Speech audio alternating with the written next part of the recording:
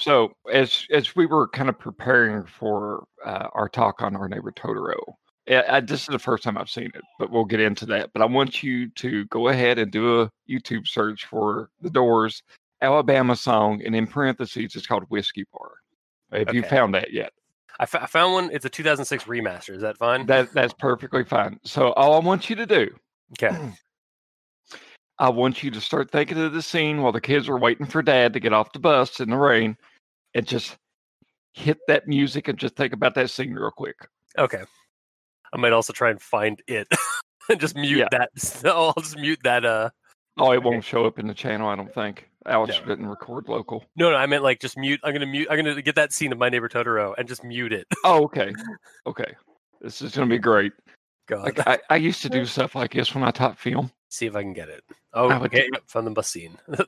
Sorry, My Neighbor Totoro, best scene. Apparently, according to somebody. All right, so I'm gonna listen to. Got this playing. If you can time it around Cat Bus, it's even better. I'm kind of getting a comedic sound to this, or like mood to this. Oh yeah, it's not horror. It's more like drug trip. Yeah. All right, kids reacting to the Cat Bus. You got that creepy organ music. Oh, show me. Yeah, the almost Calliope music. I used to do that with. I would show Nosferatu to the kids when I taught film, and then like when it got to that end scene where the vampire is going after the lady love and all that, I would play that Total Eclipse of the Heart, and it would like turn around, and then you see that little Nosferatu like slouching around. But anyway, I appreciate you checking that out. That's just I'm about halfway through the song, so I'm gonna just But I'm getting it. Yeah, it's like kind of and it does really work. Like it worked really well because like I just like the kids' reaction, like the Satsume's reaction to everything is like working really. It works really well for that scene because I think as the cat bus is running by and her reaction like, huh? Nani? If only we had the rights to the Doors music. If only. Why can't more things be copyright law or copyright free? Fucking Mickey Mouse. Yeah. Same reason why I have. Same reason why my copy of My Neighbor Totoro is a Disney distribution. Oh no, mine's actually mine's a Shout distribution. They must have lost the rights to it at some point, or. I pretty much watch mine on HBO Go. Like HBO has distribution. So anyway, I appreciate you hearing me out on that. That was just kind of my little observation of. No, I appreciate that. That was funny. It's like I kind of think of the same. I can't remember the song, but like I had like there's a similar moment where like it's a like kind of a fun like kind of trumpety song, and I always like think of scenes from Batman and Robin where Two-Face is running down hallways.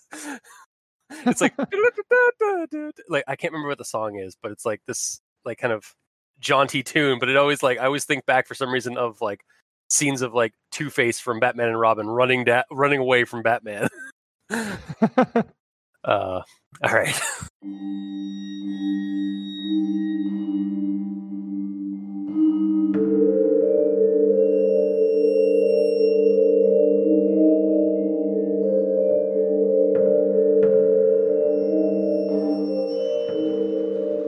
Oh, hello, and welcome to Al Dente Rigamortis presents Anime Rigamortis. I'm Review Cultist, and with me tonight...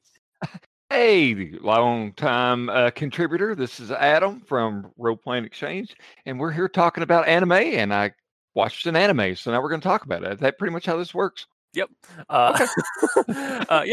You watched this one for the first time, which I was kind of shocked because it's a pretty popular one. But yeah, we're going to be covering My Neighbor Totoro for this anime episode. I see what you're doing now. Yeah, no, I've got all the gimmicks today, like anime rigor mortis. It's anime. I hope listeners have got that point that we're like, because like The last episode was that an anime episode. Next week's is gonna be an anime episode. So it's anime all the way down in May. But yeah, so My Neighbor Totoro, what a film. It was enjoyable. I had always heard of My Neighbor Totoro. I've been a huge fan of anime, but I mean, that's kind of one of the givens right there. So I never did go for that one. It looked good. It looked kiddie and all that. But I think maybe when I was getting into anime anyway, I was kind of in my edgelord, like, ooh, there's Wicked City. There's, man, you know, which we'll get to that later on. Yeah, we'll get, yeah. after I had to rethink some life decisions I made back in the 90s. I just realized it's like, so like I've introduced you to I told you about I got you to watch My Neighbor Totoro for the first time, and now you're going to get me to watch Wicked City for the next time. Spoilers for what we're doing next week, by the way. So which at the end of listening to these two episodes, I want you to think, who's really the good friend here? Well, you know, please comment in whatever area below. Subscribe, yeah, wherever this gets posted. No, it was really great. I appreciate you asking me to do this. I sat down and watched it with my child and then my children, both of them at the same time. So I've seen it twice. And like one little quick aside before we jump into this film came out in 1988. Now I'm 41. I was born in 1980. So I was 8 years old when this came out. I got to sit down Wednesday night with my daughter, who is 8 years old, and watch it. And while it's not an amazing parallel and stuff like that, it was kind of nice to be able to watch this for the first time with a child. And I mean, I think it's kind of, you pick up on some of the things you wouldn't allow yourself to otherwise if you weren't just watching it like with a kid or something like that. It's like I got to be a kid myself at that point in time. And it was great. We couldn't finish it in one night because it got to bedtime, but I was given strict orders in the morning that we were going to finish it. And by God, does she remember? So Aura would probably give it 5 out of 5 stars, I think. Yeah. I did. I had a similar situation with my niece, the Niece Cultist, watching the movie last summer. Because like I'd seen it, I think probably about about 5 years ago or so. And then I was like, oh, like we were kind of getting the Niece Cultist introduced to like a couple of Ghibli films, like Spirited Away. I think I don't think any of like the like none of the like the other ones like Princess Mononoke or Nausicaa, but like more of the kid-friendly ones, like the family ones. That because No Grave with the Fireflies. We'll get to that. She has not seen. She's a 6-year-old child. She has not seen Grave of the Fireflies. I would not subject her to that childhood trauma, which apparently happened though to children back in like the 90s. My parents let me watch The Exorcist when I was like 8, so I mean, I watched the Poltergeist when I was 6, so all right, so you should be better parents than our parents, guys. That's what we're trying to say. Yeah. So yeah, like I kind of got into Ghibli films through like Princess Mononoke. Like that was kind of my foyer into like Hayao Miyazaki and his animation style and like his animated films. And then oddly enough, Ghibli films are like, so like the rest of my family aren't really anime fans at all, but we all will sit down and watch like Spirited Away. So like we've had a couple of car rides where like we've gotten like a portable DVD player, and like I have memories of us like going on road trips and watching Spirited Away, and my sisters getting into the movie. Like Ghibli films just like are a step up when it comes to like a gateway drug to anime or to like Japanese animation. Yeah. And yeah, I want to kind of preface this before we kind of dive into this. My Neighbor Totoro is a wholesome, fun family feature. If you have not seen it and you have children of like about 6 to 8 or even like children of any age, really, watch it with them. It's a fun, whimsical adventure. And I do kind of think it's funny that both of us watched it with our younger with the younger generation, because it was like it's kind of like the scenario in the movie, which has like the father figure with his 2 daughters. Yeah. And like they're like kind of like their adventure in itself, like kind of the mundane adventure of that. But yeah, so if you haven't tuned out yet and gone and see My Neighbor Totoro, I'll just kind of do a quick recap of it. So My Neighbor Totoro is about these this family, the Kusakabe family. Tatsuo, the father, and two daughters, Satsuke and Mai. They move out to an old house out in the sticks, basically out into the country of Japan, and because their mother, or Satsuke and Mai's mother, is in a hospital in like the nearby town, recovering from a long-term illness, and effectively it really kind of starts off like after they like get into their house, they get like accustomed to it, and then Mai meets these like little woodland spirits next door, basically in the woods nearby, and discovers Totoro, this giant like woodland spirit, like this like troll creature. It's kind of like a cross between a troll and a like a giant like raccoon dog, sort of creature. And eventually Satsuke meets Totoro. Like usually the adventures happen either like while dad's working and like not paying attention to Mai. Simpler times when you can just let your children run around outside. And at night, when they're woken up by like the machinations of these Totoro spirits. And yeah, like they live in the Totoro spirits live in this giant camphor tree next door, like again in the woods next door. And yeah, over the course of the movie, there's like little adventure scenes that kind of happen with Totoro and the kids, that also kind of intertwine with their like mundane lives. Like, so it's almost like a little bit of like the supernatural kind of like mingling with mundanity. And unfortunately, like at some point in the movie, the daughters, their mother, they get a letter saying that their mother has gotten ill again, and so she's not going to be able to come home like as expected. And this kind of throws some tension and some drama between the two children because like it's really affecting them. And one of the kids runs away, like trying to like get to her mother's from at the hospital. So she's just like, and so there's like a large search.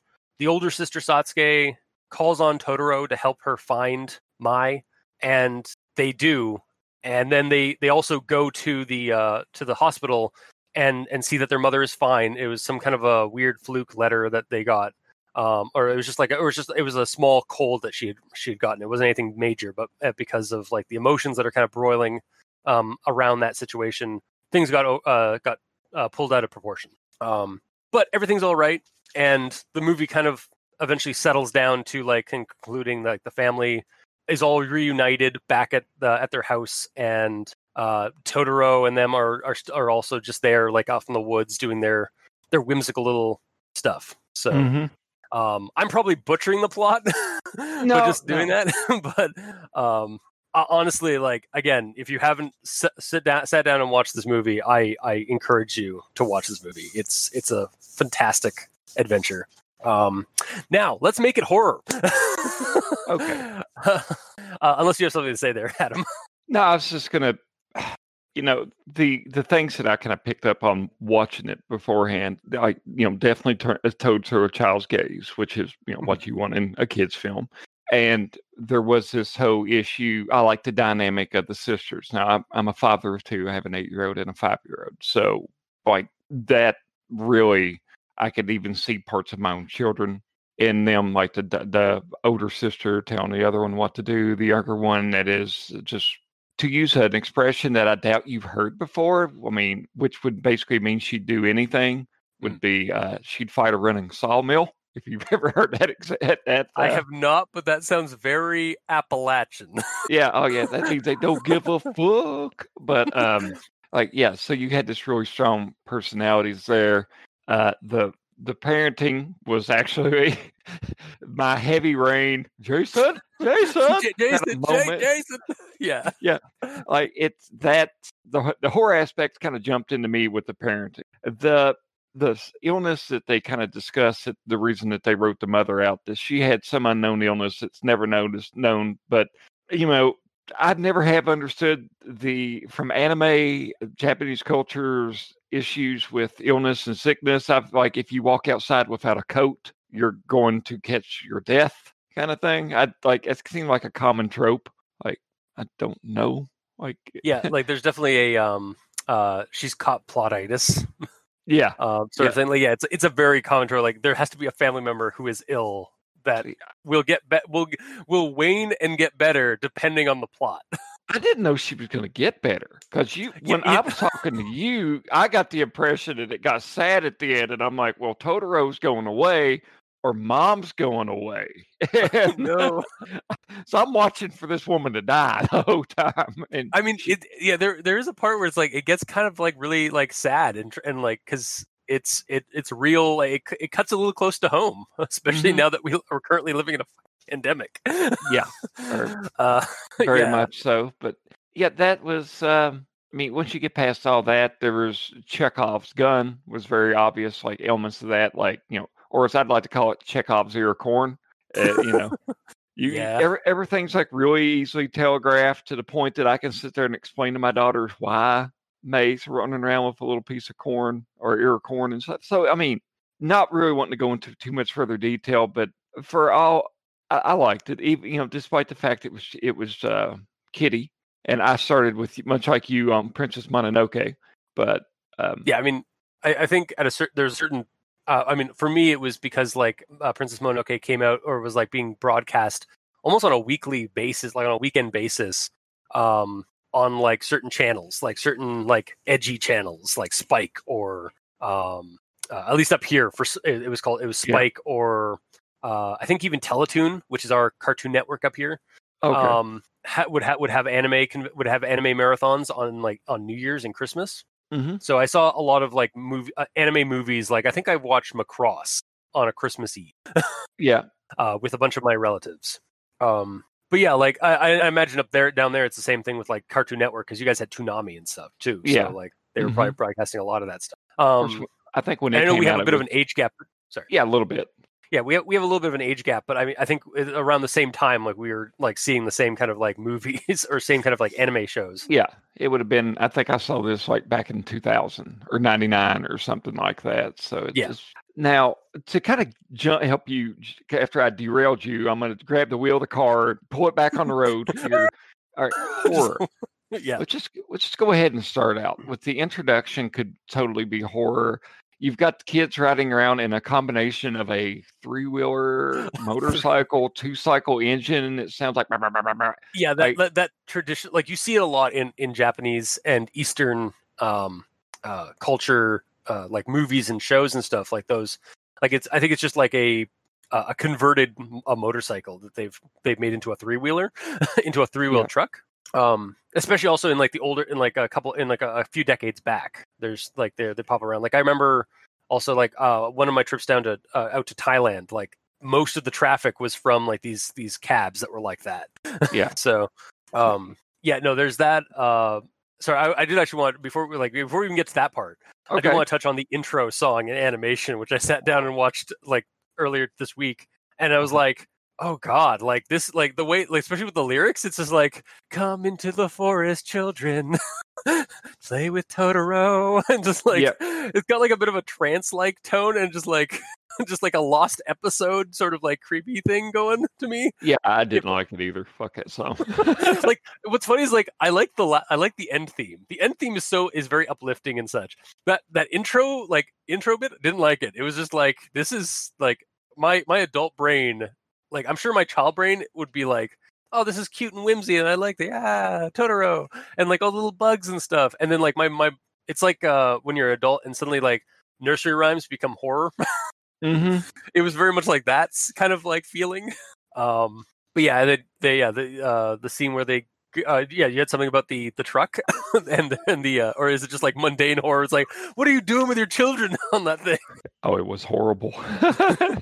Kids don't have seatbelts or in the back of that thing, but so the family's shown moving. Yeah, and they it doesn't look like they have a lot of possessions. They actually got more possessions than I thought they could fit into that little thing. Oh, they found a way. Oh yeah, and the kids are riding in a dresser, and that's kind of bizarre. They see somebody who, like, as they're bicycling by, they like the older sister tells the younger ones like quit leaning out the window. There's they think they see a cop, which is good. Yeah, it's like, wait, duck down. like I remember doing that in my 20s. Like my buddies and I would be we'd have like the back seat of my. This is probably a little telling. The back seat of my van would be like completely down, so like you had this big old like trunk space because like I used to like move a lot of stuff for my family. But I'd have my friends in there, and it's like, oh, we don't just lay in the back, it's fine. and they're just like, oh yeah, I'll just lay back if we go past a police car. It's like great. Yeah, well, no, you got to bear in mind, Adam, this is in 1958 is when this movie's set. So Okay. it's 1958 rural Japan. I did not know it was 1958. I had no idea what time. It seemed very rural. I mean, roads were dirt. The hospital. I mean, I knew the it was like very traditional, like almost like a hospice kind of thing. Yeah, the house was definitely not modern. It was very old school and unsafe. Like so the horror for me is the unsafety that the kids are placed in. Because as soon as they get to this house, they run out there and start pushing on a support beam to some kind of structure on like a porch. Yeah, the veranda, like I think that's like the spot, like the shade area for like a veranda. Mm-hmm. Yeah. And that post is just moving. I mean, it looks like it's a fucking like railroad tie, kind of like that big around, and like it's gonna kill them. And they're having fun. And where's that dumb fucking dad at? He's helping the guy carry stuff into the house, and then that house is first off. Personally, I really love that house. I think it's awesome. Mm-hmm. Just as like from a design standpoint. And much how like the girls comment like right off the get-go, yeah, no, that place is haunted. Like it screams haunted. It just like I've had this conversation with my sister before, because again, like we both have seen this movie, we both like it. We've watched it with Niece Cultist, and yeah, we've realized that like all you need to do for that intro scene of them moving into that house, you just need to change the music to like violin strings or like some kind of like very moody, like the Magnus Archives. I oh really? Okay, I've not actually watched. I should really listen to the Magnus Archives. It just ended, I think. So yeah, you can. I can get caught up. Yeah, but it's just like a cello, like kind of drone. Yeah, exactly. Yeah, like that. Drone, like a drone ambient noise in the background, like kind of like that you see in horror films, because.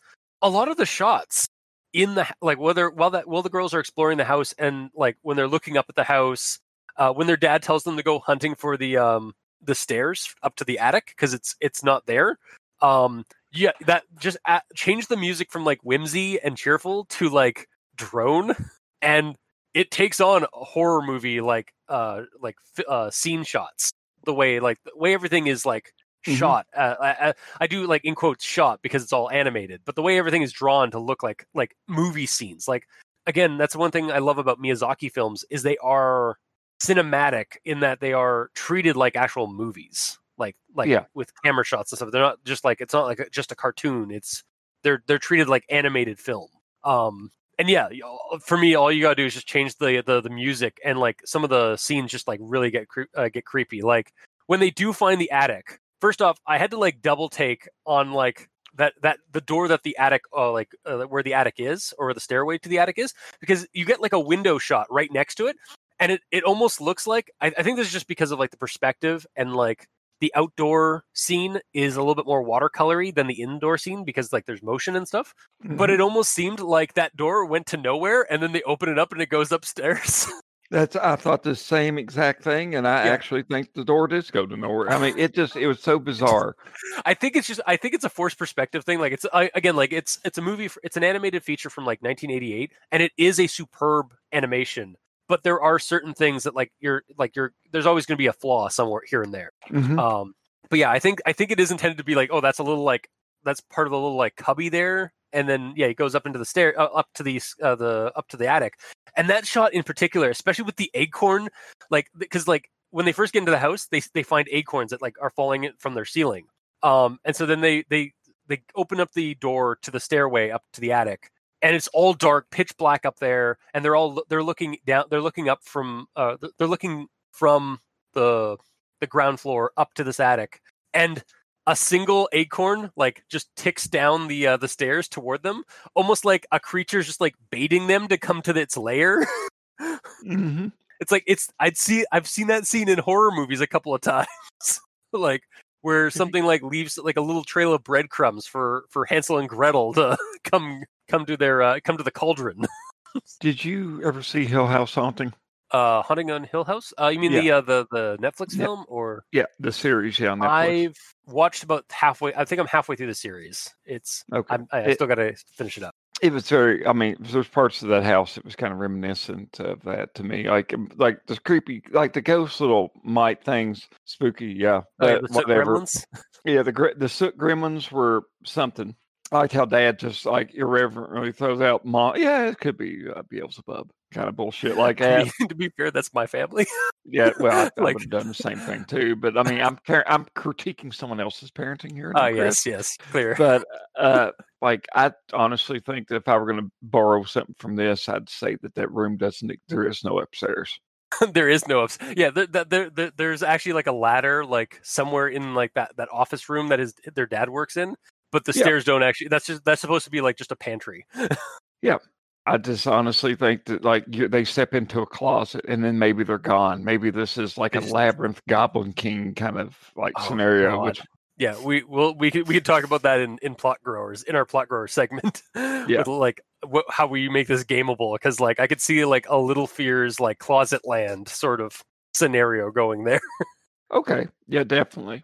Yeah, I guess the one last thing I'd like to mention about the introduction is the little neighbor kid yelling at that place is haunted. Yeah, it's like, first off, what a jerk. Yeah. Secondly, his damn hats. Oh yeah, he has like alternating hats, doesn't he? Yeah, from some civil engineer, like a conductor hat or like a policeman hat. It's probably actually like a soldier's hat, like because from his dad is my guess. Because this is post World War II, yeah, and that looks kind of like a hat from a military uniform in Japan. I can see that.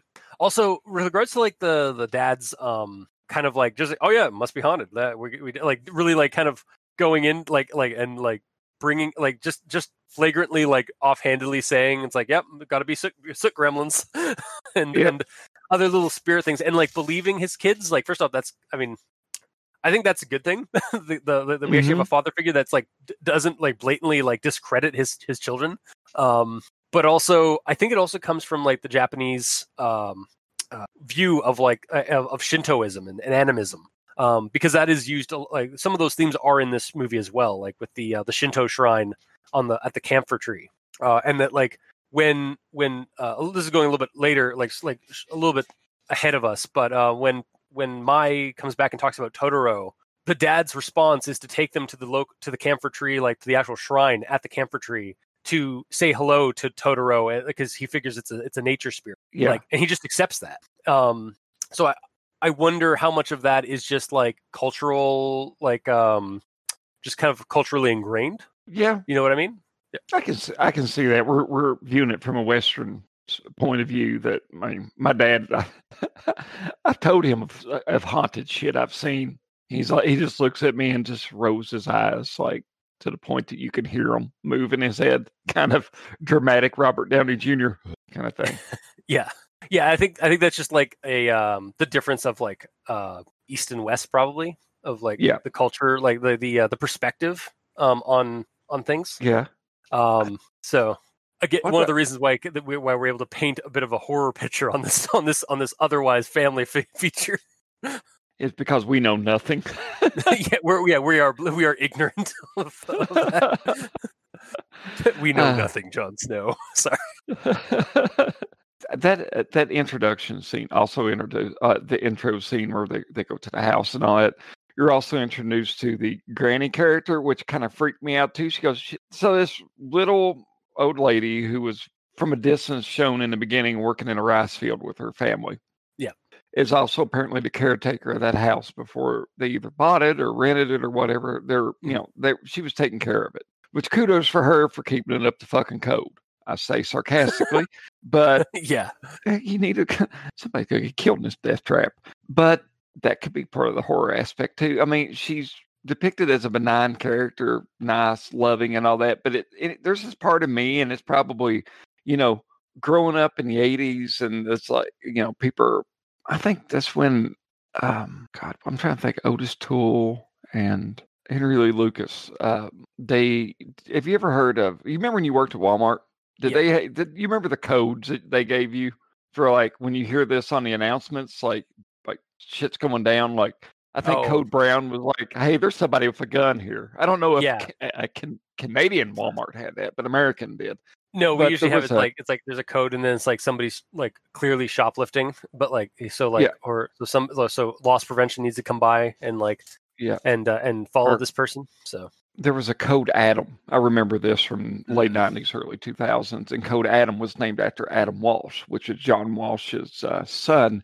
That they think Henry Lee Lucas and Otis Toole, two prolific serial killers in the '80s in America, like they got him and all that. So my parents kind of raised me with this, growing up in the '80s, like don't talk to strangers and all that, which were, rules that I teach my kids too and stuff like that. But just them letting this woman into their lives and her asking to be called Granny, kind of like fucking wigged me out a little bit. I get you. And again, I think it's because like, again, this is supposed to be set in like the 50s where like that was a little bit more kosher.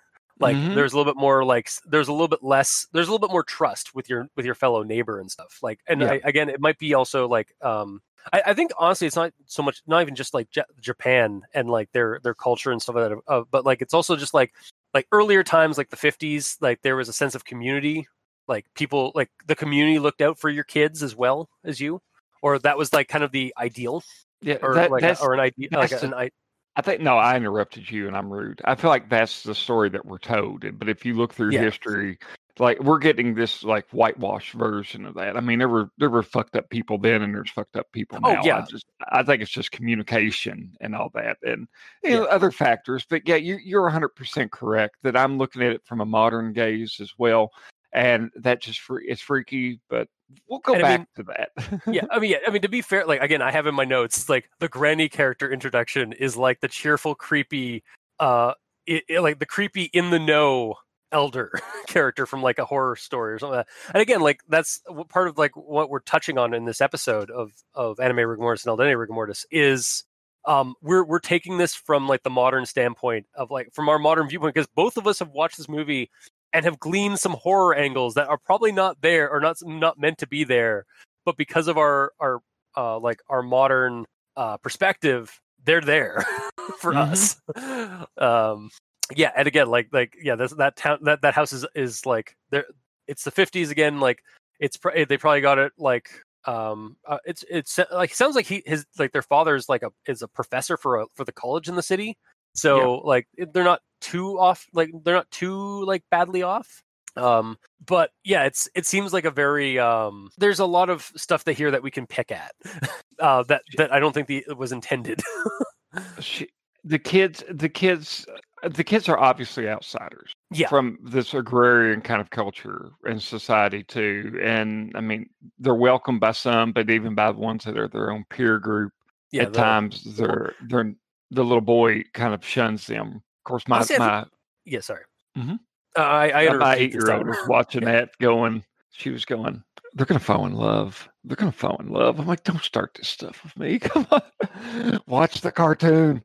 That's kind of where I like what I thought for like the kids, like the kids being this way because like the kid's being this brat to this girl because he's got some emotions, probably is my guess. Like it does seem like he's just being bratty. Because that's how he's able to like that's how he's able to emote essentially is kind of what I got from that. But honestly, like even like like I when Mai doesn't want to be left alone with Granny, and like forces Granny to walk over to the school and like talk to Satsuki about it. It's like, and then like suddenly Mai's just there in the classroom with Sai, and like all the kids are like giggling, but like also like excited to see that this little kid in their classroom. Mm-hmm. It's very, again, like it's the only person that seemed really uncomfortable with it is Satsuki, who just wants to like work and like do her school stuff. And Mai's drawing pictures of Totoro, which Honestly, yeah, we're getting a cart ahead of the horse here. So when we actually are getting ready to get to the introduction, so after we go through the whole creepy intro, there is the acorns, which are kind of reoccurring throughout the, you were mentioning like breadcrumbs kind of such. So you have Mai walking around in the backyard.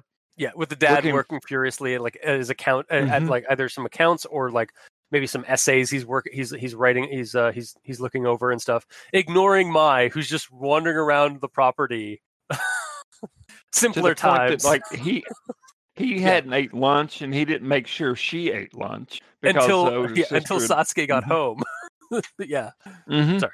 No, it's cool. But so she's walking around and she peeks through like a can or a cup that had the bottom ripped out of it, which totally reminded me of our Little Fears game with the with Pancake Box Obscura. She looks through it and sees this little ghost gelatin bunny thing. Yeah, it's like the small, like, so there's three types of Totoros. There's the big one, which is called Totoro, and then the other two I think are just called like Totoros as well. But like, yeah, there's a medium, like a small, like child-sized blue one, and then there's this like little pipsqueak white one that like almost like a white rabbit, like a weird ghost rabbit thing. And it was very cute. Like she goes chasing it. It runs underneath the house. The daughter, which the insulation underneath that house made me just like, Jesus Christ. Of course, it was an old house, but it looks like boards, and then there's an air gap. It's like that. Yeah, honestly, so my cottage is built the same way.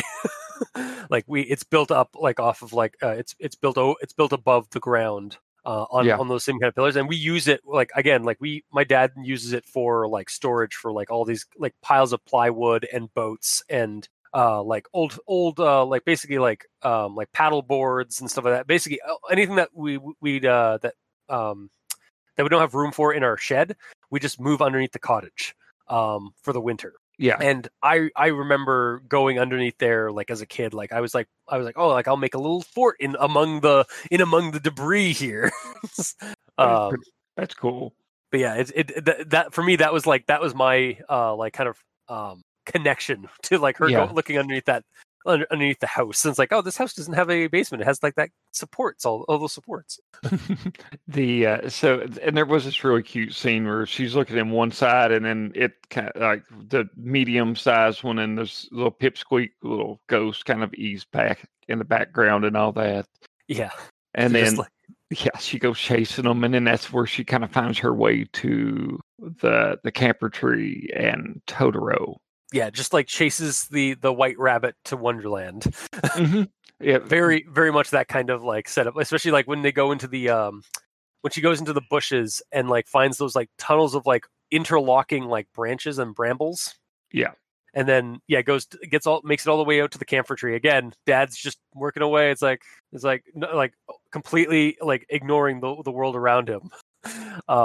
And then she falls through like a hole, like a knot in the camphor tree, and falls right onto or no, it doesn't fall onto Totoro at that point, but falls into his lair, his like little like house.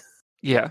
And first instinct is to like touch the tail moves, then jump onto the body of this giant bear effectively, and just like get right up to its face and just poke it. It opens its mouth. It could easily bite her head off. Yeah, this is the second time this week that I've seen something like a scene like that, where like something gets picked up like to a person to a thing's head, and it's like all right, now it's going to chomp its head off. But then it doesn't. It it completely like rips that expectation away, and just like, oh no, it has the potential to be creepy and like dark, but then it like, oh, he's just yawning. Yeah, and maybe it's a nice juxtaposition of like as adults we're seeing it like but the kid's like, wow, yeah, oh, that's so weird. It's like, I want a friend like Totoro that I can just like sleep on like a giant teddy bear. So like she ends up actually just staying down in that little burrow with Totoro and wakes up. And it only wakes up until like when her sister finally finds her.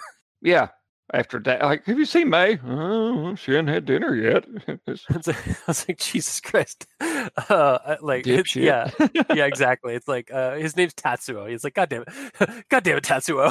But yeah, like, because like you gotta imagine, like the daughter got home from school, so like school's probably like 1 or 2, maybe 3 o'clock or 4. Mm-hmm. So yeah, like the kid's been out there, like he's been working away for like probably like 6 hours, 8 hours, and then the kid's been out there in the wilderness for like 6, 8 hours, just sleeping on what effectively is the ground. Mm-hmm.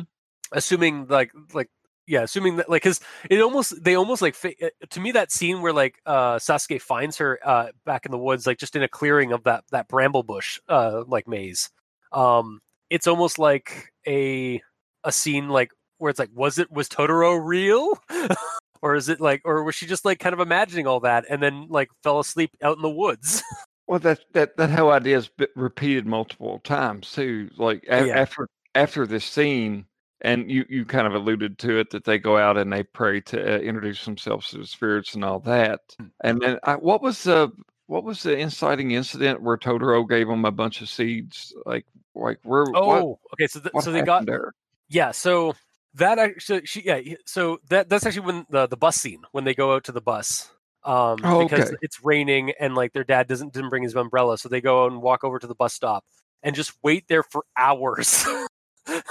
Like people come by and just like in the middle of this dark, like it gets dark, the street light turns on in this rural wooded like path, or well, like dirt road. And then like, yeah, Totoro decides to like just appear like next to them and starts like kind of just waiting there with them.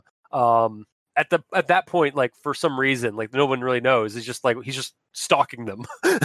Mm-hmm. And then it's revealed, and that's when we get the iconic cat bus first show up. And that's where what Totoro was actually waiting for, was to get onto the cat bus to go somewhere. And that it's because he's like there, and like because I guess Sasuke gave Totoro her father's umbrella to use. That's why it gave her a little like a pit, like a stipends or like an offering, like an exchange. Yeah. Of like a little like pouch of like a little leaf pouch that when they unfurled it, there's a bunch of acorns and seeds. So I'm wondering if like acorns are like the spirit, like these like Totoro's like currency or something. Because they're nature spirits. They you never see one eat anything, actually. Yeah, they don't eat them, and like the one like is like running around with a sack of them, like a bandit. Yeah, literally like a raccoon bandit.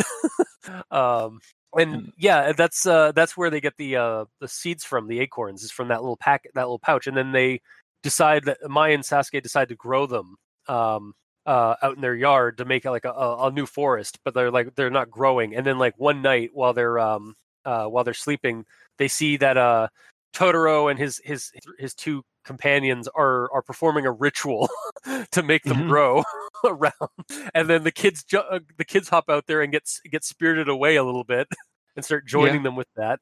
And then the trees like burst out of the ground and just all meld into one gigantic tree, and then they're sitting up at the top with the spirits just blowing on whistles and stuff like that, and father's sitting there working. Yeah, completely oblivious until like he looks over and is like, huh. Look, guys, I'm not the best parent in the world, trust me. But like when I hear weird noises, I always check. Like, and occasionally, like, I think my kids are in this room. I'm going to go look. Yep, they're still in this room. Because occasionally you'll walk in and then like, oh, there's nobody here. What the fuck? So Yeah, no, as a guy who lives lives out in the sticks myself, and like has a niece around a lot of the time. Whenever she goes outside, one of us has to be there, because I always have like this fear of just like her going off into the woods, or worse, going out onto the road. Like I've seen, I think again, it's just like our day and age as well. Like we've smartened up a little bit about like the world around us. Oh, and we understand, coyotes for starters. Like they're not going to go after me or you. They're going to go after the small one. Yeah, a 5-year-old kid. Yeah, like if there's enough of them. Yeah, heck, I've seen video footage of like a little kid out in like a big yard, and like the parents are there, and then like a hawk just like comes and grabs the kid and flies off. Like that's terrifying, but like that's a thing that I saw on YouTube like a couple of months ago. Yeah, You gotta like that hands off approach to parenting. No, like when you don't hear them, that's when you need to start looking for them. Yeah. First off, Like I think there's like you can coddle too much, but I think there's like you need to have a balance. You can't just like let them roam. You need to like keep an eye on them at least. Yeah. I would never just like go about my business if my kids were out in the yard. Even like if they're out on the swing set, I'll take that as an opportunity to do dishes so I can look out the window at them or something like that. Because I live in a place where there's poisonous snakes. I've killed poisonous snakes in my yard. I'm not going to just go. I mean, stuff can go wrong quick. Oh yeah, yeah. And so when we first moved out to this neighborhood, like we're out in a development out in the woods. I remember like we came out of the city, like my family like moved out from the city to the country. Very actually kind of similar situation, I guess, to the Totoro or to like the I can never remember their last name, the Kusakabes. Yeah. Just in terms of like their living situation kind of thing, how it changed. But we were told by our neighbors, it's like, oh yeah, you don't have to worry about like locking your doors. Like it's a very safe community, and it's like, and my folks are just like, no, we're locking our doors. Crazy people. And then like, what's funny is like, time would tell because like we had like not one but two people who had escaped a correctional facility, like a county over that had wandered into our neighborhood. Like not like not so much like criminals, but like somebody who was like mentally unfit that needed help.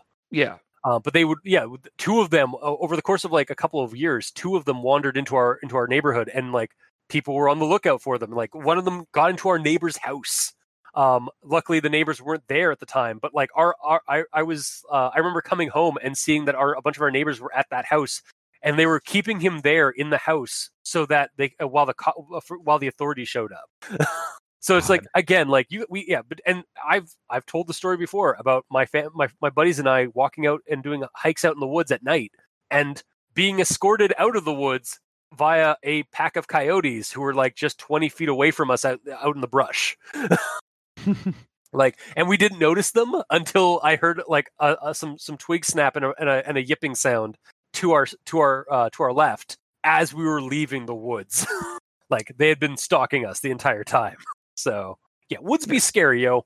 Yeah, they can be. So yeah, we have this thing where the tree grows up and then all of a sudden the next morning it's gone, but like little sprouts have magically came out of the ground. So I mean there's this did it happen? Did it not happen? This is like one of two instances. No, this is two of two instances so far where you dream something, but you wake up and everything's back to normal. Now, is it the magic?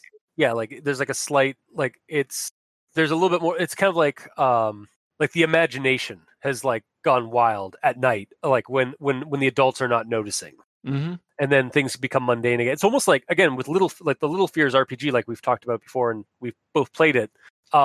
It feels very much like the belief system of Little Fear, mm-hmm. where like when the kids are alone, the fear amps up.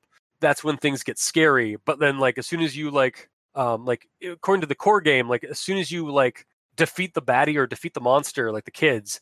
And like the parents walk into the room to wonder what all the commotion's about, and you look over and the monster that you guys just fought is a teddy bear, or like is a mundane object that was amped up by belief magic. Yeah. So it's to me it's kind of that sort of like enchantment is, or like again like you said right off the get go, it's like through the eyes of a child. Like these kids are using their imagination to build this giant tree. When really what's probably going on is that they're just like out there in the night and their dad's just watching them do a little dance around their garden. It's nice to think that he was actually watching. So we've got two instances. Well, I keep putting out numbers and stuff like that. I apologize. Mm-hmm. I think the next big thing, it cuts over to, of course, we had the little kids at school. There's a little bit of relationship building where they're caught in the rain. Well, actually, that was before. Yeah, they're caught in the rain. No, yeah, that's. I think it's the garden scene was next, where they were going through picking ears of corn. Very he who dwells behind the rows kind of things like that. But whenever I see cornfields, that's what I think. But yeah, they're helping Granny. I've driven through Ohio. I understand. just keep driving. Yeah, just keep driving. Don't stop. The corn will get you. What But was really just as a quick thing aside, like one of our family road trips was down to like Pennsylvania area, and we had to drive through like Ohio, like part of Ohio, or like like flat open area to get like to where we were going. And like the day before, like the night before we went on this trip, I watched Children of the Corn for the first time. That was a bad move on my part because I was just leering at all the cornfields. Yeah. Yeah. And that's how Ohio is, really, once you get up to middle and northern Ohio. I mean, you've got like Columbus or Cleveland, and then cornfield. Nike Outlet, for some reason, cornfield. But yeah, this was definitely we get to the vegetable, like they're the vegetable garden of Granny's. Yeah. And then Granny makes the offhanded, this is my Chekhov corn moment here, where Granny says that we're going to feed your mom these fruits and they'll make her better and stuff, our vegetables, and they'll make her better and stuff like that. So you see May holding like the ear of corn that she's going to give her mother, which is kind of a nice little comparison to like we see the magic of childhood imagination and the wondrous things. And then we see her as May's holding on to the corn. They get the telegram from the hospital. There's been a communication that the mother who was going to be coming home that weekend had fallen ill. And it sounded like they were calling in the immediate family for, if you want to see her, you better get up here. It wasn't great. It was like, first off, those doctors are assholes. Like, even like, especially when you find out like later, it's like, I don't know what the doctor was thinking. Like, it's just a small cold. I'm fine. It's like, you sons of bitches. I thought she was dying. I thought here it is. Yeah, exactly. Like, it's like oh god, like I thought they were gonna like rush there and we were gonna have like a heartbreaking moment, but no, she's fine. It's like Miyazaki like is just like the master of like tension building and then like relieving it with like something completely banal. It was sad. Like I was like, oh man, this is gonna happen. And you see May runs her way. Like the kids are totally kept out of the loop, and that's a huge complaint I have. But I mean, and narratively it works. But kids are gonna stay with Granny and all that. Dad's gonna, there's no other extended family really to even take care of them anyways. But the younger daughter just runs away to what was later described as what would have been a 3-hour walk for an adult to the hospital to give her mom the corn. Those asshole passerbys. It's like, that's like a 3-hour walk for an adult as the child is right there. It's like, well, good luck with that. Hope you find your sister. And they fuckers. Yeah, exactly. They just bike off. It's like, what the hell? And then they find this shoe, and you think that floating in a river or a pond, and then they literally go to dredging for the body.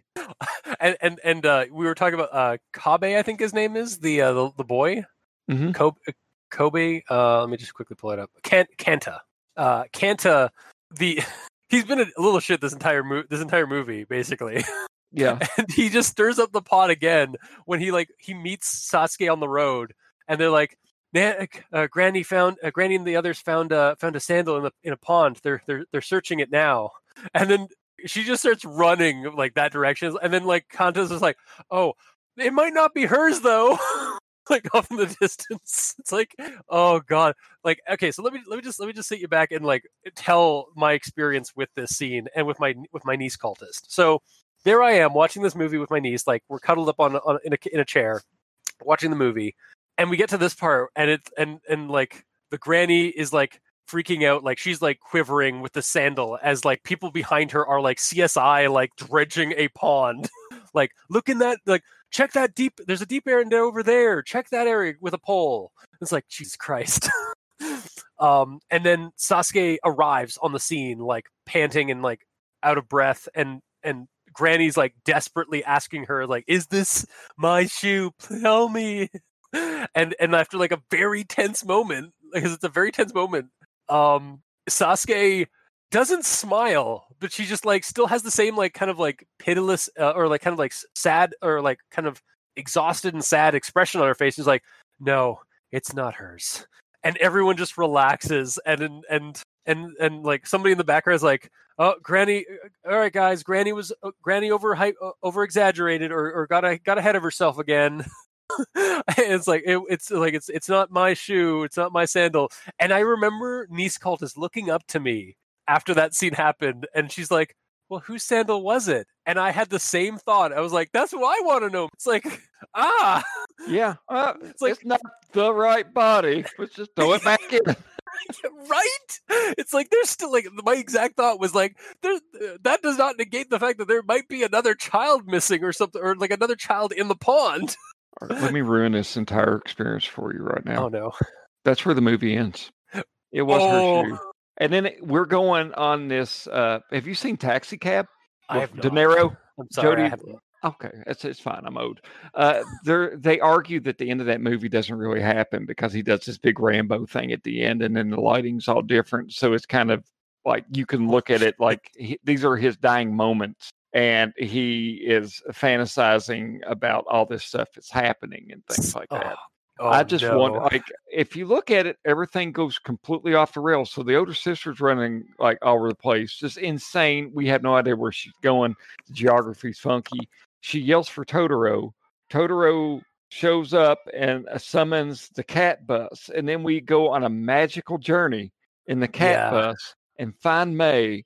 And then they go with May, and there's the scene with mom and dad are in the hospital, and I think it's a kids' movie. You're absolutely right, because there is not a scene, like, even after like they leave the hospital, it cuts to credits and just shows like little still frames of like the mom getting better and coming to the house, and them like, oh my god. Like that's the sandal scene, like the sandal confirmation scene, is when Sasuke slips into Fantasyland. Yeah, because she can't deal. Holy shit! Did I just ruin it for you? I mean, when people say that, it's like, did I just ruin that? It's like, no, you made it horrific and better for me. Like from a horror standpoint. Like I'm weird. I like horror, like when things get horror. So people don't like watching movies with me sometimes. I'll just, hey, I wonder if this is like, and then they'll think about it. God damn it. So, you can, I love that. We can, because it goes really off the rails. Like she's riding the bus. They scroll a message with the corn and all that. Like, yeah, it could be seen as fantasy. And at that point, she just broke. Yeah, she failed her last sand check. And we already went past the crumble. Yep, we got the crumble. Yeah, we've now mixed two sanity systems. Or does sanity crumble as well, or is that just a Red Markets? No, you have breaking points in Call of Cthulhu, but yeah, she hit her final breaking point. Yeah, and she just went to La La Land. Because so like ignore not like pushing that aside for a second. I did like that, like when the cat bus does arrive and like it runs past like two people and like they just feel like a breeze, they don't see it, and she realizes that it, like, oh, other people can't see it. Is like, that was also cool. Like to me, I thought that was cool with like, oh, it's like just like a ghost thing, like it's a like a spirit thing that like nobody else can see except for children. But that makes it so much creepier. Is that like that? Yeah, she's just like she comments like that as if she is like, so like, oh, that makes sense in my new world where everything's better. The only thing that would make it slightly more creepy is if she'd had a near-death experience prior to this, and we could say her spirit's on the bus. Oh God! Oh Jesus Christ! Yeah. Like, or no, even where like she so like it doesn't quite end at like the it doesn't stop like at the sandal part, but like when she comes home, there's like some kind of an accident or something at home, like while she's like looking for Totoro, like she slips on something, and then Totoro arrives to help her, and that's where we get the where things that like drop off, because like, yeah, now she's like a spirit like with Totoro and finds Mai. And that's why the mom sees them in the tree. Is she sees the ghost? Oh God! She used to see ghosts. Remember? Oh, also, it cuts back, and it's for at the very beginning of the film, and the pillar fell on her, and she's dead. And the entire thing, like, if you want to go, God damn it! Yeah, I think that pillar. Oh shit! So, like, I don't want the thoughts to go through my head. I would like to just go ahead and add that out there. Just. No, like that's good. I like it. It's creepy. It's sufficiently creepy. Sorry. And no, you're right. Like, I think if this was to be a creepypasta, and this this would be the lost episode of My Neighbor Totoro, where like it just ends at that scene, and then like instead of that whimsical scene, we get that, but we also get like scenes of her like we get scenes that like basically show the others, like show the wrongness of it. Yeah. Like that would be how it would like how a lost episode should be done of it if you're gonna do like a creepypasta of that. What is the Grave of the Fireflies thing that you had mentioned here? Now, I mean, right, I assume it was the mother dying of radiation poisoning. But. Okay, so there's that. No, actually, so here's the thing that I was told about actually last week regarding My Neighbor Totoro, actually by the Kame House Party guys. So I'd heard actually a couple weeks earlier from when we're recording this, I saw on Twitter somebody talk about how back in the 90s, an executive at one of the broadcast channels had the smart idea to double up Grave of the Fireflies with My Neighbor Totoro as a double feature on TV. It's like doing that, like, and it came out of like somebody like having the same idea to double feature Watership Down with Plague Dogs. Oh God. It's like you thought Watership Down was bad, was dark and depressing. Plague Dogs here, hold my beer. And then, but like, I think it's even worse with Grave of the Fireflies and My Neighbor Totoro, because like, just how contrasting it is. So like, for anybody who hasn't seen it, I personally haven't even seen Grave of the Fireflies yet. I know a little bit about it. It's a very sad, very depressing, bittersweet animated film about war survivors during World War II and the bombings of Kobe, Osaka, of a city called Kobe, near Osaka in Japan. No, this wasn't the atomic bomb. This is just bombs, or was it? Yeah, these are as far as I know, it's not actually the A bomb that they're survivors of. It's just like regular bombing run. I think it might be World War One. I'm just going to quickly double check here. Grave of the Firefly. When is that set? World War II. Plot is 1945. So it is. Yeah. So it's during World War II. And yeah, it's about a teenage boy.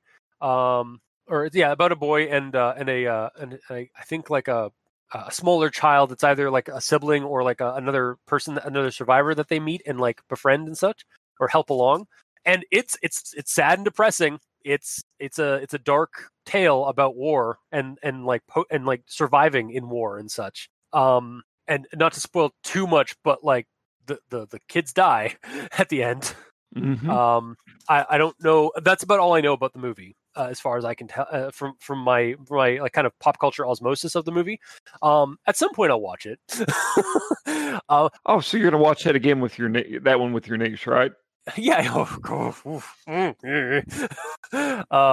But the Grave of the Fireflies theory that I kind of also have, just looking, like researching a little bit of it today, I kind of debunked.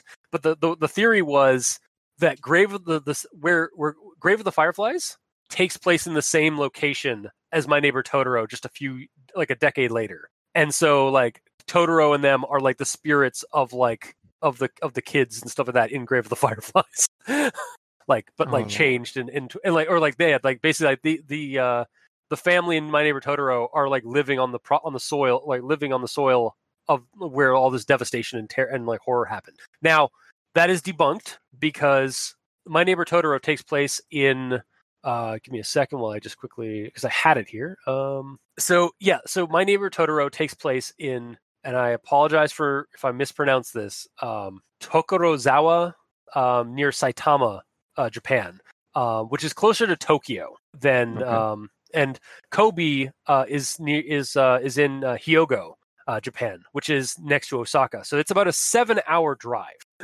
So they do not take place in the same location, based on like where they are supposed to be set. But it's still kind of a creepy notion that I got when somebody told me that theory today or like this week. I was like, oh God, that's worth adding to the thing, because like, yeah, what if like that's why there's so many spirits in this little like countryside of this countryside area. It's not just like nature spirits; it's straight up like spirits of the dead from a world war. Dark. yeah, not to add more darkness to the dimming lights. The only other spooky scene, like for me to pick away at this story, you kind of blew it out of the water with like, what if she just stops right at Yeah. at the sandal? I was like, oh god. But yeah, the only other thing is like the dad should be rolling sand checks when the tree is like when the ritual of Shub Niggurath concludes and the giant tree just manifests above like in their on their property line. But again, he's just sitting there like looking at it like, huh. Also, with regards to the cat bus, this creepy biopunk, like whimsical biopunk thing out of a storybook, like the cat that is a bus with multiple legs and stuff like that. And it has mice as like its headlights. Mm-hmm. Are you aware? So I was looking at the wiki page, and apparently there's a short film that's a sequel to My Neighbor Totoro that Miyazaki made. And it's called Mai and the Kitten Bus, and it's about Mai and an adventure she has one night with the kitten bus, the offspring of the cat bus from the film. Of course she does. And I'm just like, wait, this thing reproduces? Well, I mean, when you're dead, it don't matter. Never mind. I mean, yeah, nature dark. spirits do what they want. Yeah. When a mommy cat bus loves a daddy cat bus very much. Oh god. And yeah, I loved the it's very much like when even negating the alternate ending you've provided. Yeah. The whole like going into that bus to go places is like a child being spirited away. Like it's very much in lieu with like not even just like Japanese folklore, but like folklore across the world of like people getting whisked away by the spirit world. Mm-hmm. Like the Fae. Yeah, I mean the Goblin King, or sorry, Charon, or Charon, from Greek mythology, just like the river Styx, like being the ferryman, kind of to a degree. Would you like the cat bus to take you to the land of the dead? That's what happens there. Like right before they moved on, they had to give their mom that little token of goodbye. Oh god, I can't believe we made that so dark. Well, I mean, honestly, I feel like I've ruined the entire film with me just pointing out that she's dead. Like, I mean, she. It's good. I again. Well, I'm sure somebody's gonna say like, "You've just ruined this movie for me," like in our comments. But know that you have not ruined it for me. Sir, I will subscribe to your podcast and then unsubscribe to your podcast, Mr. Adam, because of that comment. How dare you? I am subscribing to your podcast so that I can leave a 1-star review on iTunes. Sons of bitches. Yeah. It's I tell you, like, as I think we've kind of got to the tail end of this, and for like fodder. I mean, in the beginning, I mean, I'm watching this twice with my children, going, "What can I create out of this? Is creepy. What?" And I mean, a lot of them is like things that I would put into a game or a story, but it's nothing that I would hinge an entire. Like, I don't have an entire scenario set up, or I don't have an entire story. Like little creepy scenes here and there borrowed from it. Yeah. But I think what I really I don't know how one would frame this, but I would like to see this turned into a plot where you're playing Kanta or you're playing another kid that moves into town and whatnot. Yeah. And honestly, these girls are basically living in a spooky old house by themselves. Their father doesn't even exist or anything like that. I think you could do an entire thing to where God, I just I got another horror thing. It's like, yeah, no, their dad. Ghost the whole time. Yeah, dad's a ghost, mom's a ghost. Ghost dad. Sorry. Like, I think both kids need to be together because even though I went completely dark a moment ago saying like the 5-year-old child's dead and stuff like that, I would like to.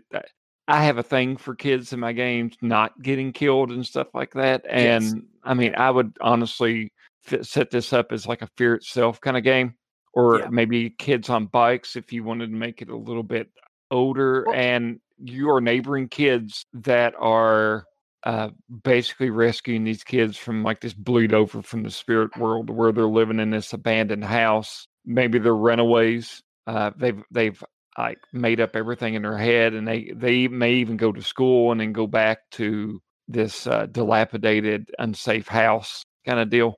Yeah. It's funny that you say that because I think so our friends over at the Drunk and the Ugly podcast while back, like a couple years back, they did a Icker Falls Little Fears campaign, or they tried to do one. And one of the NPC characters in that, a little bit of spoilers, but like honestly, you should check it out. It's actually a really good actual play for what they do have of it. There is an NPC character, like a kid that they're all kids that moved into Icker Falls and are going to school there and stuff, and like trying to learn, like figure out these weird mysteries about the town. And one of the kids that they that is introduced as an NPC has a very similar kind of like setup to what you're bringing up. Is like they are, you're not really sure what their situation is, but like whenever they go home, like when one of the player characters goes to their house to like see where they are, like to like check up on them, they find the house completely empty, and like to the point of like there hasn't been a person like really living in this house for months or years. Mm-hmm. And like it's like they say that, like, but when they're at school, like the kid says like, oh yeah, I gotta go talk to my dad and mom and ask them if I can come hang out with you guys. But like, yeah, it's just the kid like living in this house alone, because that's what they've been told by some mysterious group, by some mysterious force. So it's kind of similar situation that has been done. Yeah, but like, I'm not saying like, oh, it's been done before, but like it's like just to prove you're like that's how I think that's how it would be handled. Like have that character, yeah, like they're just like you're playing all the neighbors of like the kids that just moved in. Or the kids that have started showing up at school, and then like, oh, where do you guys live? It's like, oh, we live at the Kubaragi house up on the hill. It's like, oh, I thought my granny was watching that, or was maintaining that place. And then you might even have like the granny's like been like watching the place and like and keep taking care of the place, and is taking care of the kids like secretly. Like she's kind of like maybe either like coherent or like maybe even delusional a little bit with her age, that like that's why she hasn't told anybody that these kids are there. Like she wants to have more grandkids, maybe, to kind of paint the granny in a little bit more of a twisted light. What was the Nicole Kidman horror film from the early 2000s? Nicole Kidman horror film. It's like it's a haunted house story where she's in this house with her children. The Other? No, The Others. It could almost be kind of a The Others type. Yeah, it's 2001, Nicole Kidman, The Others. Yeah. That's the one with like, it's like, I want my daughter back. I am your daughter. And then like because the kid's like underneath a bed sheet or something. And then like she pulls the bed sheet off and like there's nobody there. Yeah. I think that's exactly it. I mean, I think something like the granny just goes over there and she thinks it's haunted or ghosts or something like that. The kids go in there.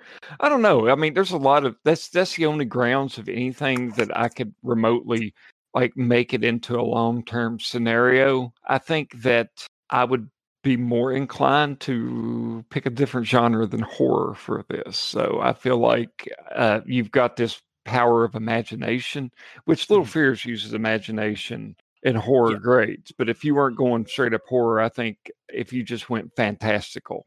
Well, I can give you a thing like Little Fears does have different modes of play. Like it does have like the more kind of traditional horror kind of angle for people that want to play that kind of thing.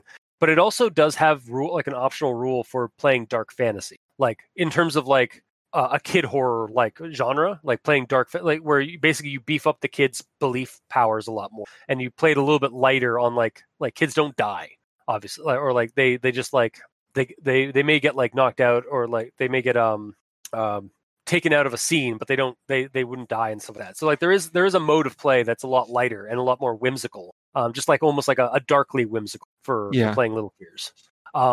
I did actually have an idea that kind of reminded me of something that you've been trying to like figure out or like tackle for a game that came out of this, and it's sort of like it stems on like a little bit more of the big dark part of the story that kind of I focused on, which was the sandal, and then like there's another kid there.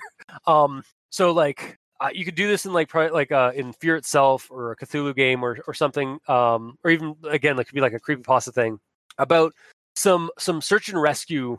Like a search and rescue situation, like search and rescue woods, or like you guys are out, you're rangers looking out, like going out in the woods looking for somebody who's gone missing. It doesn't have to necessarily be a child.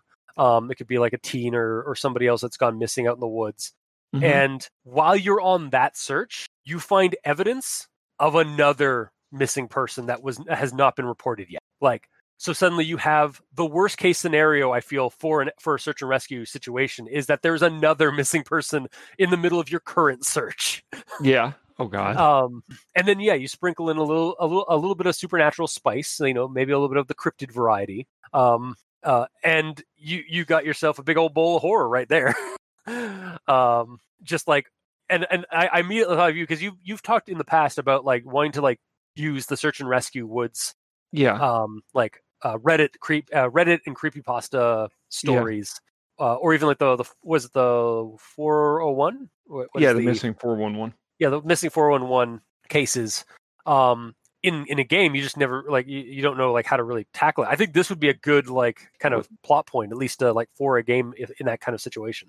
Kind of strange that, I mean, as much as I'm interested in that, I didn't see that. But yeah, you're right. There's even some occurrences where little kids that are some of the people who disappear on those 411 things, if they actually do find them and they're young and all that, they'll say something crazy like the bear man. The bear man me away and like fed me Totoro, which the bear man kind of sounds like Totoro. Agreed. Yeah, sorry, I didn't mean to cut you off.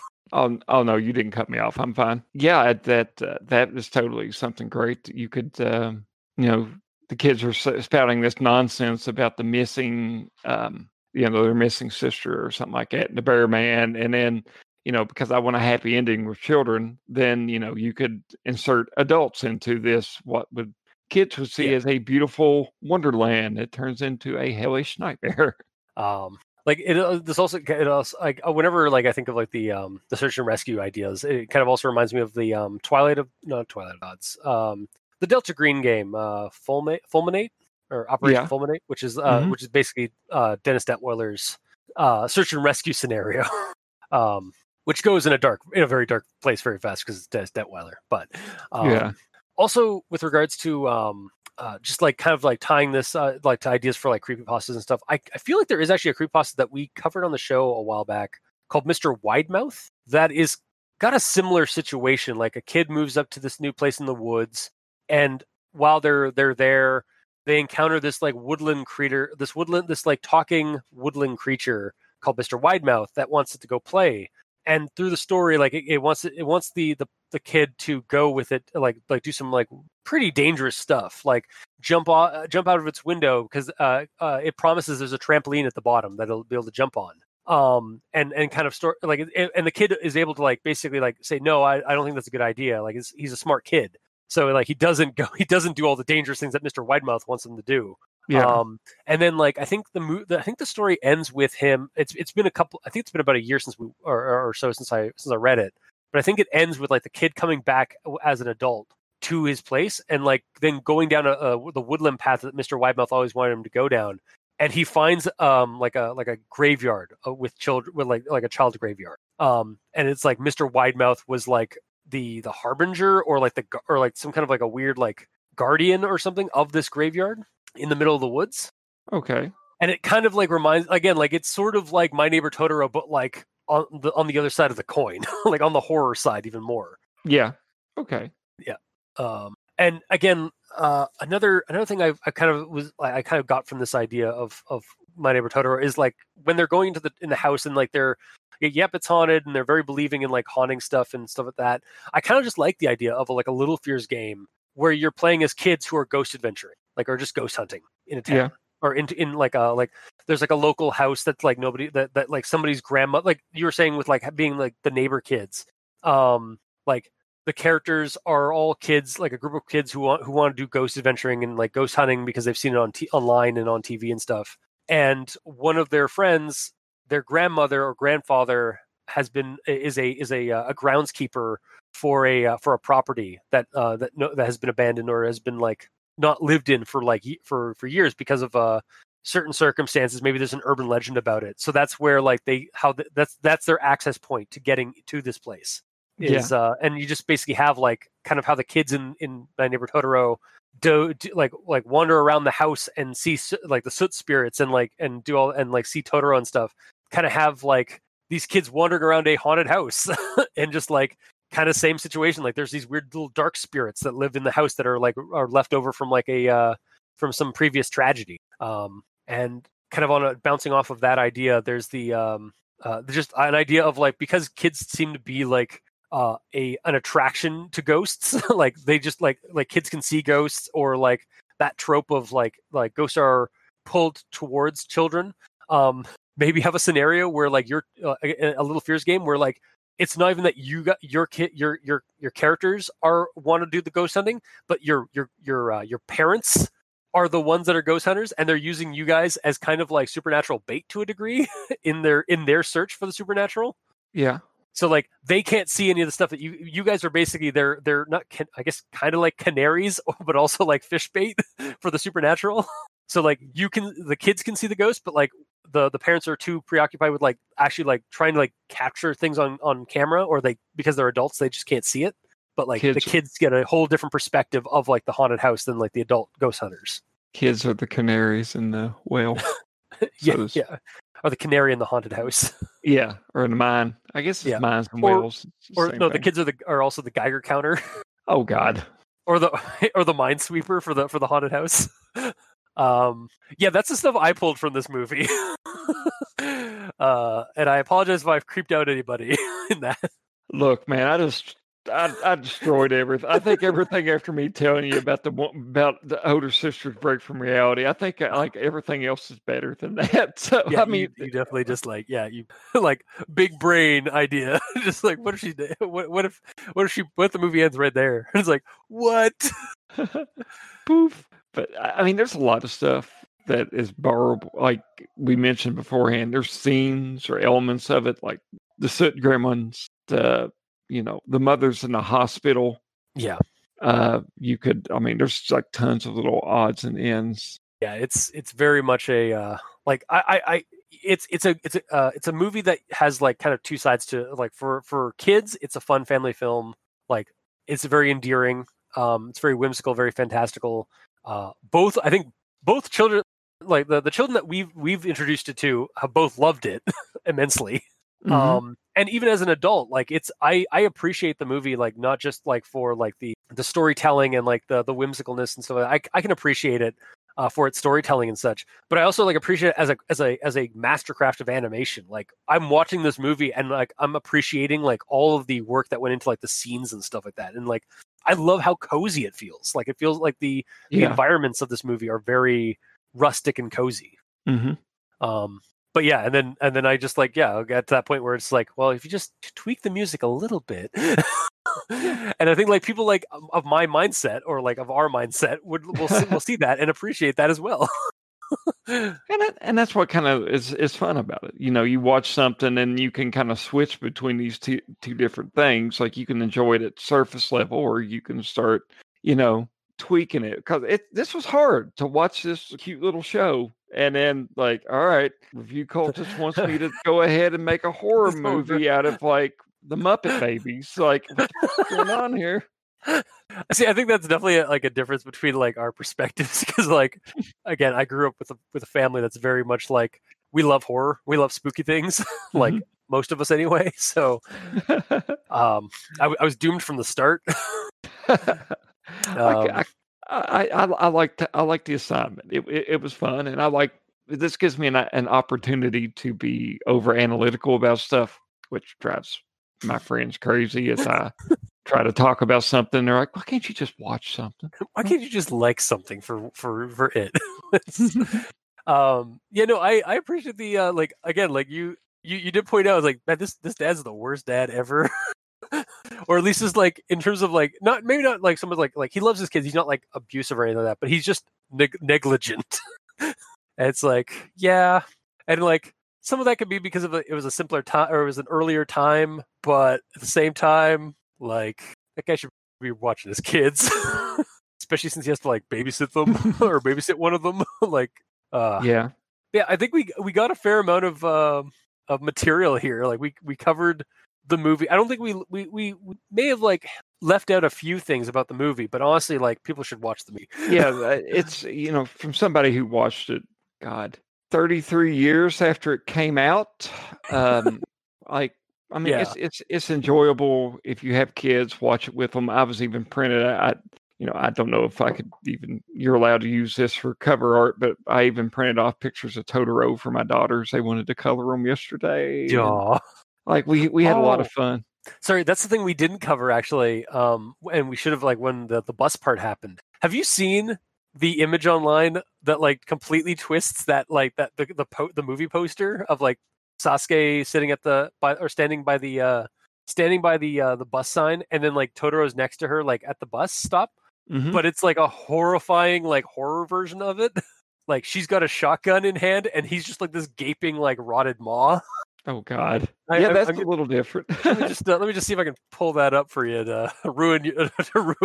You ruined the ending. You ruined the end of it. I'm gonna ruin the poster for you. Give me a second here. Oh, there it is. Somebody even printed like. Oh my God! I'm gonna just pop this into our Nightmare Fuel for chat. Oh, you're fine. You're welcome. By the way. All right, is this in the general or it's in the Nightmare Fuel bot? Very appropriately named. Yes. See this thing? Like this also like it looks like a cover for like a Little Fears scenario based off of My Neighbor Totoro. Thank you. That's messed up. Yeah. And a little thing. I gotta open this up to really appreciate this. What else? I'm just looking at what's in its maw. It's I think it's people and stuff. Yeah. Kind of looks like a little bit like the Thing kind of growing in his maw. Yeah, it's it's like that old Korean game for like PlayStation 2, a Siren. Yeah, it's like Siren. I was thinking of like that creepy like that web comic that has like some of the panels are GIFs that like once you scroll over it the GIF animates, and it's like a creepy like it's I think it's probably like I think it's it's a Korean webcomic, but I could be wrong. I've mentioned it before on our show, but like you're scrolling down, it's like this girl going like walking at night like down a street, and then like she sees somebody in front of her that's acting kind of weird, and then it gets closer and closer to her with each panel, and then the last panel is a GIF that's animated, and the head moves around to like look at you, and it's like it like completely like turns around like the Exorcist. It's it's creepy. I love Asian horror. It's just so interesting and messed up. Yeah, it's got a unique feel to it. That's for sure. Yep. So yeah, I'll post in the description of this episode. I'll leave a link to the creepy My Neighbor Totoro poster. Yeah.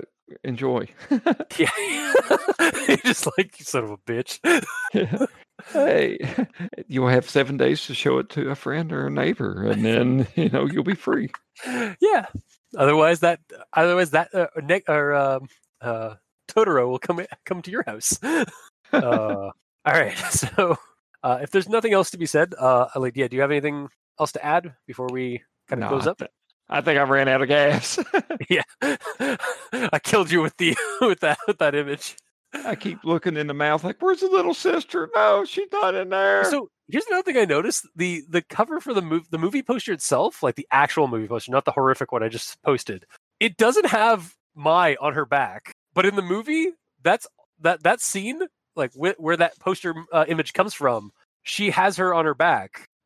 Yeah, like they completely remove it for the movie poster and the cover poster. Did Mai ever interact with anyone? Well, yeah, I guess she did. Don't do this. I was gonna say, like, there was a part where her dad was tucking her into bed that night and stuff like that. So I was gonna say, and she went to school. Did Mai lose her shoe when she disappeared into the hedges the first time? Ooh. She lost her hat. She never came out. God, that would have been really fuck. That would have been really good if it wasn't the hat that she lost, but it was the sandal when she went into the bush. That would have been came back. Such a never came back around. That would have definitely had like conspiracy theorists like booming for decades after this movie was released. It's like that kind of like film theorist would be like out there like talking about that a lot more. I'm gonna start getting encoded messages. I like the way you're thinking. Would you like to join us? No. Would you like to join our anime club? God. the Al Dente Rigor Mortis anime club. Listen, guys, we better end this episode before I depress myself too much now. Okay. So I've already went down a lot of holes. I'm going to decompress. Yeah, we're going to watch. We're going to decompress at some point between this week and next week. We're going to watch Wicked City. I will not watch with my children. I want to go ahead and preface that. Not. I'll probably watch it on my cell phone while laying in bed at night. My wife will roll over and look at me and it's like, you disgust me. But that is for another time. So, if you like what you heard, if you didn't, leave us a comment in the comment section below, or this gets posted with it beyond Podbean, Facebook, YouTube, or Tumblr. Adam, where can the nice listeners find you? Well, Lord, I don't know if I want them to find me now after all the stuff I've said. But, if you would like to find me, I'm with the podcast Role Playing Exchange. We're pretty much an actual play podcast. We post 2 APs a month, and then we typically have a talkie. I haven't been very religious about the talkies lately because life. But, we usually do 3 uploads a month. You can find us at roleplayingexchange.com. We are on Twitter at RPEXCHANGE. I just spelled out Role Playing Exchange, basically. But you know what? We'll go with that. And finally, I always have to double check it. I'm on Facebook.com/ the Role Playing Exchange. Because there was a Role Playing Exchange, but it was a different kind of role playing. Yeah, it was with a safe word. And it was a kinkier podcast. Yeah. We just make sure you put the Role Playing Exchange, and you can find us on Facebook. But to be frank with you folks, follow me on Twitter. Facebook's all great and stuff like that, but I don't have a lot of interactions. There's not a huge fan base on it. So if I'm paying attention to anything, it's probably Twitter.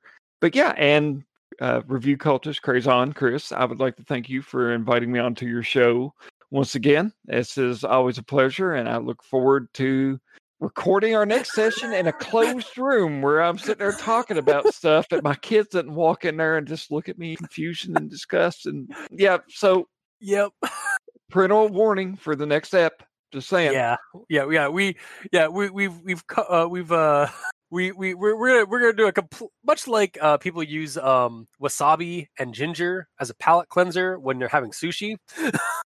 We're gonna have a media palate cleanser or a genre palate cleanser for the next one. So be warned. This was the mainline feature. Next week is the after dark feature.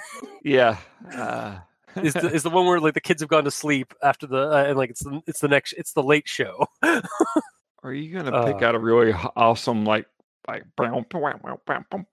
of spooky one of those? Just saying. Maybe. I don't know. I might just if I could, I'd use that Perturbator dark synth song that uses a line from the next from Wicked City, but I don't know what the copyright said. Anyway, if you want to talk to me, I'm on Twitter at Review Cultist. You can also send Al Dente Rigor Mortis emails at aldenterigamortis@gmail.com. That's ALDENTERIGAMORTIS@gmail.com. Where you can also leave us suggestions for other creepypastas, SCPs. If you have an anime that you'd like to suggest to us to take a look at and talk about for fodder for creepypastas or game scenario stuff, let us know. I'll have Adam or one of our other hosts on to the show to get all weeaboo about, all creepy and horror riddled.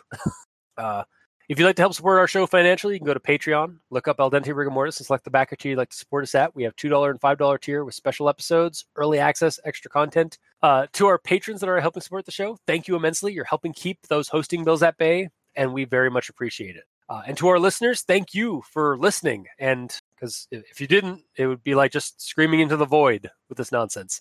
But we very much appreciate it. Actually, our podcast stopped a long time ago. You've been screaming into the void the whole time. Oh no, you broke. But that wasn't Alistair's or that wasn't Craig's sandal. You broke you broke a QB6, man. I hate to tell you.